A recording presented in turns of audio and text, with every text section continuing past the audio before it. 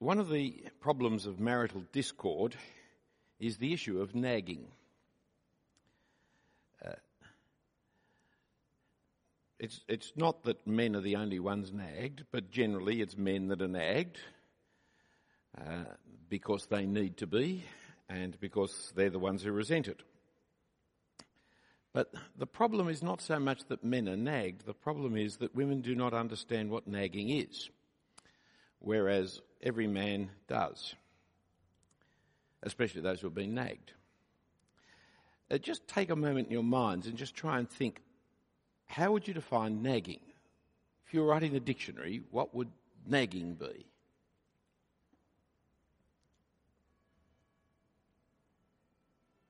Now, I'm going to give you a definition that is not the definition of the dictionaries, but when you hear it, most of the women here will say, no, that's not right, that can't be true, and they'll actually complain it's not right, it's not fair even. And the men will hear it and say, yep, that's it, that's better than the dictionary, because it understands. You see, nagging, ladies, is when you are in the right. That's nagging, when you're in the right. Most people in dictionaries think it's when you repeat yourself over and over and over and repeat yourself again, and then when you repeat yourself, you're nagging. But you see, I've just repeated myself several times, and I wasn't nagging. Nagging is not just repeating yourself. It's not that you've just gone on and on about something. That's not nagging, that's just irritating. Nagging can happen when you only say something once. If it's the right thing you say, and you are in the right, and the other person is in the wrong, they will feel nagged, even though you don't repeat it. See, nagging is the danger of being on the high moral ground. You may have only mentioned the garbage needing to be taken out or the grass needing to be mown, but if he knew that was his job and he knew that it was overdue and that he knew he was being lazy and careless and not done it, then the ever so gently reminder is enough to get him blowing his stack about being nagged, even though it's only mentioned once, because you are in the right. That's why it's nagging. Because you're in the right and he's wrong, and there's nothing that he can do about it other than put his tail between his legs and take the garbage out or mow the grass, which is tricky with a tail between your legs. Or he can go to the alternative of exploding in that unreasonable and foolish resentment. I'll get around to it when I want to get around to it, and don't you? And he becomes even more stupid than he was in not doing it in the first place. If, on the other hand, you who nag are in the wrong, well, it won't be nagging. See, if he's already mowing the grass, if he's already put out the garbage, and you remind him, you can remind him 1,000 times. He won't be offended in the least. In fact, if you keep reminding him, he'll be smirking inside, because when you put your head out the window, you'll see the grass is mown. When you look at the garbage, it's already been put out, and he will have enjoyed seeing you make a fool of yourself, continually talking about something that he's already done. It's never nagging when you're in the wrong. It's always when you are in the right. Now, most nags, when they hear this, and of course there's none here, but when they hear this, are deeply offended. Because if I'm in the right, then what am I supposed to do about it? Just let the grass grow? Just let the garbage pile up? How can it be wrong to say something when you're in the right? Doesn't being in the right give you the right to speak? It's why wives are so commonly stereotyped as nags, and if you're deeply offended by what I've said, well, get a sense of humour. It's why wives are stereotyped as being nags, and men are never stereotyped as being nags. Because men are rarely ever in the right. Women are frequently. When has a husband ever been on a high moral ground? But it's also because nagging is actually about authority and power in relationship. It's related to the problem of justified anger.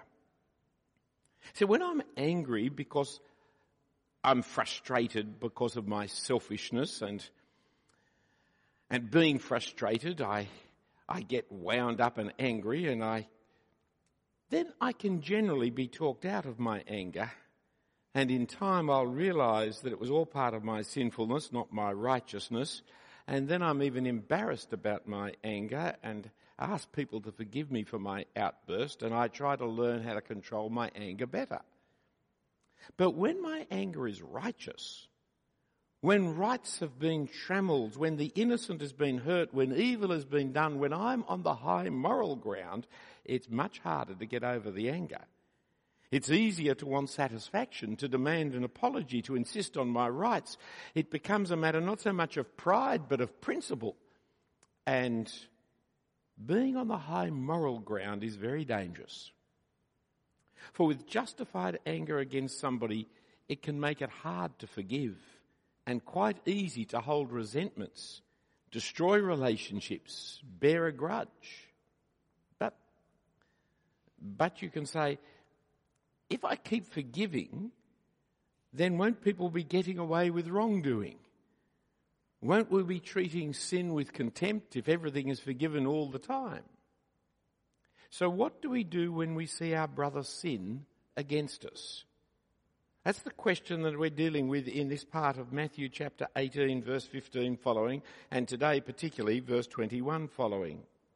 It's not seeing your brother sin, but 18:15, your brother sins against you. I may see my brother sin in driving down the road like a maniac and a lunatic. That's not what it's talking about. It's when he does the wrong thing to me. Then I'm on the high moral ground. And that is a very dangerous place to be. What do I do then? Now, late last year, we did our last study on this passage, verses 15 to 20 of Matthew 18. And in it, Jesus gives a 4-step what you should do. First step, go and speak to him privately about it, just you and he alone. And seek to win him back as a brother. If he won't repent, if he won't see the problem, then go with 2 or 3 witnesses. Witnesses of the conversation. Maybe witnesses of the crime as well, but more likely witnesses of the conversation, and talk to him about it so that you've got some other people to help you mediate in the conversation and can bear witness that you have tried to reconcile with him and what you spoke to him. But if he won't listen to the witnesses, well then bring him before the church with the witnesses who can say, we've tried to reconcile, but he won't listen. And see if the church can get him to come around. And if he won't listen to the church, then the last thing you do, the 4th step, you see, is treat him as a Gentile and a tax collector. And I spoke last time of the way in which Jesus treats a Gentile and a tax collector is seeking their salvation. You no longer can treat him as a brother because he's put himself outside brotherliness. But you do not now exclude him from church. It's not about excommunication from church. And you do not treat him badly because that's not what you do with Gentiles and tax collectors. What you do with them is you seek to tell them about the mercy of God and preach the gospel to them that they might be reconciled. So when my brother sins against me, always my motivation is to win him back. To win him back to me, to win him back into fellowship with others, to win him back into relationship with God. It's when Jesus gives this answer that we read Peter's question, which kicks off today's study, verse 21. Then Peter came up and said to him, Lord, how often will my brother sin against me? How often? And I forgive him. As many as 7 times? Now, I think Peter's trying to be generous at this point. Apparently, rabbinical discussion said that you should forgive 3 times and then the 4th time punish. But Peter's saying, well, should I do 7 times? Would that be right? It's a real problem. Last year, year before, I can't remember which now, I read a blog by a Sydney writer called Kerry Sackville, where she talked to the difference between herself and her husband. She said she forgives anyone anything in about a minute, where her husband will hold a grudge for a long, long time. Quote, if someone wrongs my husband, he can simmer with resentment for years. And so she speaks of the importance of forgiveness and the need of our society to be forgiving, the need of our public discussion to be more forgiving. But she goes on to see how complicated forgiveness is, realising that there are times when you shouldn't forgive. So she writes, when should we forgive and when should we hold back? Obviously, the sincerity of the apology is key, but that's only one factor. Many abusive men apologise sincerely, weeping and begging forgiveness before thumping their wives the next time they lose their temper. Some betrayals go too deep for any kind of forgiveness, no matter how remorseful the person is. And most sincere apology doesn't guarantee that a behaviour will change. I've apologised 100 times for yelling when I'm tired and overwhelmed, but I'm probably going to yell again when I'm exhausted next week. So here are the problems. Do I forgive people when they're unrepentant? Do I believe people when they are repentant and then go and do the same thing again and again? And how many times do I go on forgiving somebody, either when they're unrepentant or when they're repentant but keep on repeating the offence and so presumably aren't repentant? Kerry Sackville, not a Christian, an atheist, has no answer but concludes, I know there's a point beyond which we should forgive. I just don't know where that point can be found. In the meantime, I guess I'll keep erring on the side of forgiveness. And if you're my friend and you wrong me and you say you're sorry, I promise I'll totally let it slide. But you have to do the same for me. Because if there's one thing I can't forgive, it's someone holding a grudge. Which sadly doesn't augur too well for her husband, who bears grudges and simmering resentment for years. And it doesn't augur too well for her marriage if she can't forgive someone who holds a grudge. Peter is going down the Kerry Sackville line of forgiveness. Once, twice, 3, 7 times. But he's still wanting to put a limit somewhere. At some time, surely I don't forgive yet again. 7 was a big limit.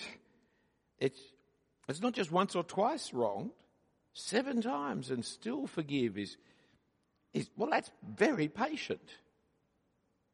He may also be remembering that Jesus taught in his prayer on the Sermon on the Mount that we should ask forgiveness as we too are forgiven, and concludes that with the maxim, for if you forgive others their trespasses, your heavenly Father will also forgive you. But if you do not forgive others their trespasses, neither will your Father forgive your trespasses. And then we read Jesus' shocking answer in verse 22. Jesus said to him, I do not say to you 7 times, but 70 times 7. The 70 times 7 is Jesus' overstatement back to Peter's overstatement. Peter thinks he's making a big overstatement 7 times. Jesus says nothing on it. He's saying 7, who's counting? Are you going to refuse on the 8th occasion? He's not now saying, no, it's 70 times 7. So when it's 70 times 7 plus 1, then you can punish them. But up until then, just keep a count. That would be an absurdity. But rather, what he's doing is raising the whole concept of forgiveness and your right to refuse your brother's forgiveness. Thank you.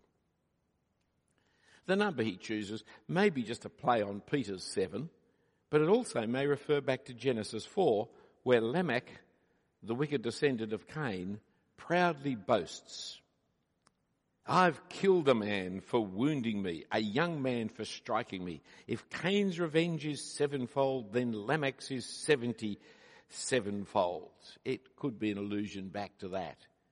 For nobody in the Old Testament is quite as unpleasant as Lamech.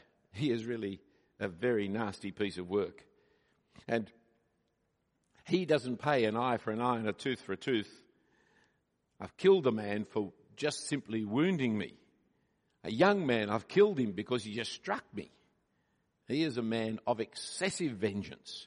And so Jesus may be playing off the man of excessive vengeance by saying, no, we've got to be excessive forgiveness people.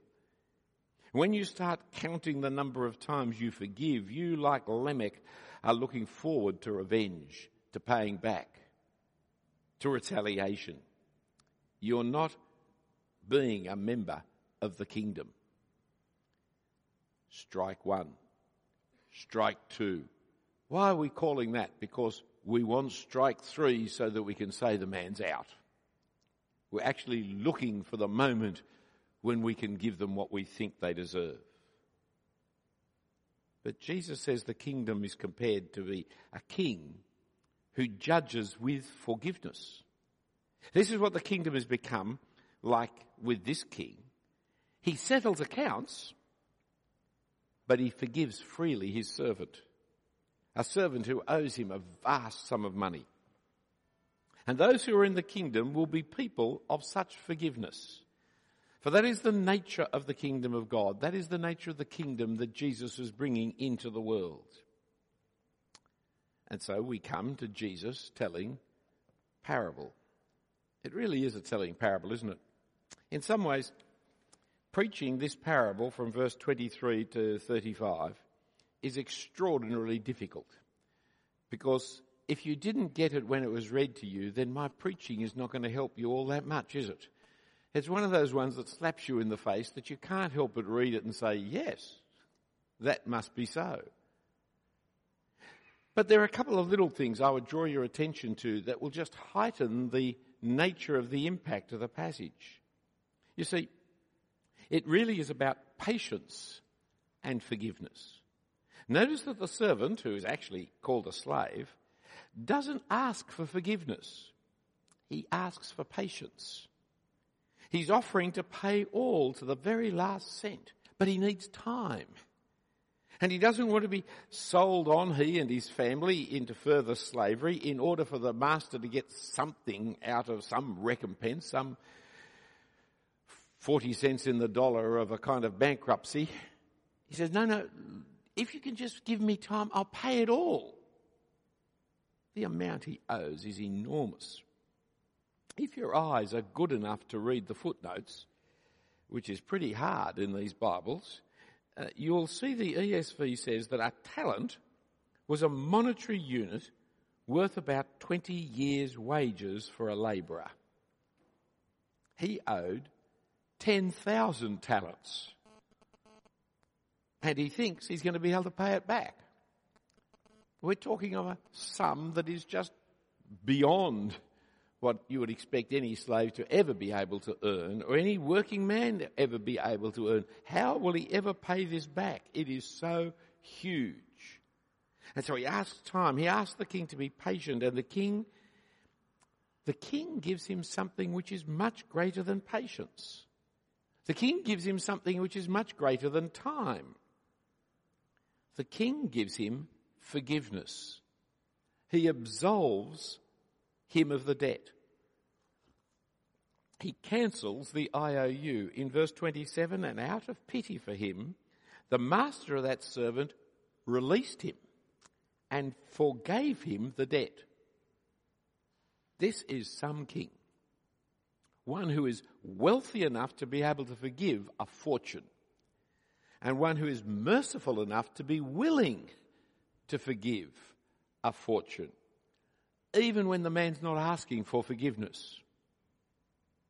Yet, as we know, the parable is set up that we may see the contrast between the king who forgives and the servant who doesn't forgive and will not forgive. For the very same man who is forgiven so much beyond all human comprehension will not forgive his fellow servant who owes him 100 denarii. Now, again, if your eyesight has recovered the first time, you look down and find what a denarii is worth, and a denarii, at footnote 9, is a day's wage for a labourer. It is a very, very small amount, and especially a small amount in comparison. But there is a comparison, not just a contrast here. The comparison is kept as close as possible by using the same wording in verse 26, So the servant fell on his knees, imploring him, "Have patience with me and I will pay you everything." And verse 29, so his fellow servant fell down and pleaded with him, "Have patience with me and I will pay you." The two are the same in their pleading for patience. But the contrast couldn't be greater. The size of the money, 20 years' work as opposed to 100 days' work. Massive difference. The attitude of mercy couldn't be greater than the attitude of law. And the forgiveness of the king couldn't be different to the imprisonment of the slave. What we have, of course, is the wicked hypocrisy of this servant. And that wicked hypocrisy shows the righteousness of the judgment that falls upon him. The rightness of the judgment of the king upon him. When told by the whistleblowers of the evil, thankless hypocrisy of the servant, the king orders the servant to be handed over not to the jailer for imprisonment, but to the torturer to be punished. Again, you'll see there's a different word down there. In verse 30, it's about putting this man in prison to get repayment. But in verse 34, and in anger his master delivered him over to the jailers, footnote 10, Greek, torturers. There's no doubt that torturers is what is meant. It's just I think we're a little bit queasy about putting the word torturer in the text, which Jesus wasn't when he told the story. That is, he's not now being put in a prison to take time to repay the loan. He's being handed over for punishment. The debt he owed, he should repay, but the evil he did should be punished. See, he has no understanding of forgiveness, only of law, of right, of morality, of recompense, of justice. That is the danger of being on the high moral ground. Because you are there, you think you can demand it of others, and you do not remember that doesn't matter how high the moral ground you are on, compared to God, you're in a ditch. There is no high moral ground compared to God. All this, you see, leads to the dreadful warning of the Lord Jesus Christ in verse 35 that finishes the chapter.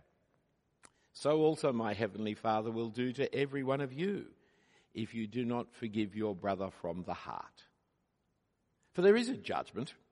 There is a time when the king will settle accounts, and those who want law and justice, morality, will get reward and punishment, for that's what they want. And those who do not extend mercy will not be given mercy, for if they'd ever received mercy, they would be gladly extending it to others. In relationship with God, you can be a law person or you can be a mercy person. Given my track record for sinfulness, I'm a mercy person. The last thing I want face to face with God is justice. That is something that only a fool or a sinless person wants. I don't want justice, I want mercy. But you can't be a mercy person and keep on demanding justice for others. If you're a mercy man, you've got to extend mercy. And if you're unwilling to extend mercy, it's an indication that you're still a justice person. And the just will get justice. The inability to forgive comes from the failure to ever receive forgiveness. It's a symptom that indicates you haven't got it yet. You see, our Heavenly Father is like the king of Jesus' parable. He's the judge who will judge righteously. But he is also the loving and merciful king who will pay the price for our failures and so extend mercy and pardon and wipe out our IOUs. And the magnitude of his forgiveness is seen in the cost to him to extend such mercy, namely the death of his one and only Son, who takes our debts upon himself and pays for them in full. I really like the article that I referred to earlier. She likes forgiveness. She wants forgiveness. She thinks forgiveness is the way to go. She's right in so many ways, but she doesn't understand forgiveness because she has no concept of atonement, no concept of redemption. She uses the word redemption. Doesn't everybody deserve a second chance? Doesn't everybody deserve to be redeemed? And the answer is no, no one deserves to be redeemed. Redemption is given freely by God to people who don't deserve it. And it comes at the cost, not to us, but to him who sent his son to die on our behalf. But once you understand the price that he has paid for us, then there is no debt that cannot be paid. There's no sin that cannot be forgiven. For he has paid in full all our debts. Forgiveness comes not from ignoring our faults, not from being serious about our sin. It also doesn't come from our sincerity in the apologies we make. It comes from the atonement that God has won for us in the death of the Lord Jesus. Forgiveness is in the hands of the one who gives it. That's why give is in the middle of the word forgiveness. It's in the hands of the one who gives it. God gives it. It costs him, his son, to give it to us. Otherwise, injustice is not addressed. Evil triumphs. Sin doesn't matter. But sin does matter. Evil is conquered by the death of the Lord Jesus Christ. The only unforgivable sin is to reject the Saviour's death for you. For then there is no forgiveness available. And you can see this rejection of the Saviour's death, this rejection of the forgiveness won for you, when people are unwilling to forgive the minor sins that others commit against them. A few weeks ago, a wonderful elderly saint went to be with her Saviour. Kitty, or Kathy, was a Hungarian Jew caught up in the Second World War, losing most of her family in the Holocaust. She had a dreadful time through the war, living as a Jew through dreadful places in dreadful ways. When she came to Australia as a refugee after the war, she came in contact with Christians and was led to her Saviour. Some years later, our friend Kel Richards wrote her biography, and under his and her encouragement, it was entitled Forgiving Hitler. Her stand as a Christian had already alienated herself from much of the Jewish community. To write a book called Forgiving Hitler was unforgivable for most of them. How can you forgive Hitler? To which Kitty would say, how can I accept God's forgiveness and continue my righteous rage against Hitler? If God has forgiven me at the cost of his own son, what you do to me is but nothing in comparison. And so I have no right to stand on high moral ground and condemn you. I'm not on rights, I'm on forgiveness. If you know the forgiveness of God that is in the redemption of Jesus' crucifixion, then you must forgive from the heart all who sin against you. Forgiveness must just be your knee-jerk response to whatever people do to you whenever they do it to you. That's a turn the other cheek is the teaching of Jesus, isn't it? We are people who just accept that people will do bad things to us, and it doesn't matter because our Lord has forgiven us the dreadful things we've done to other people and to him.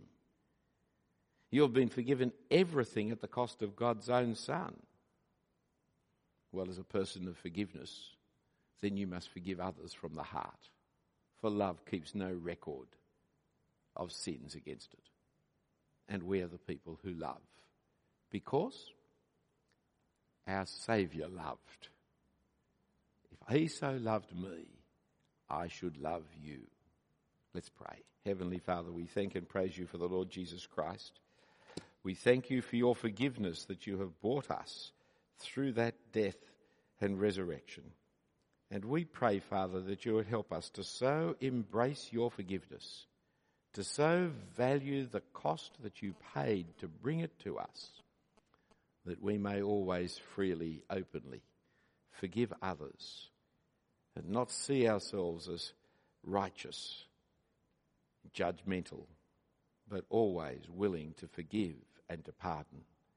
And we pray, Father, for this forgiveness from our hearts through Jesus Christ our Lord. Amen. Andrew.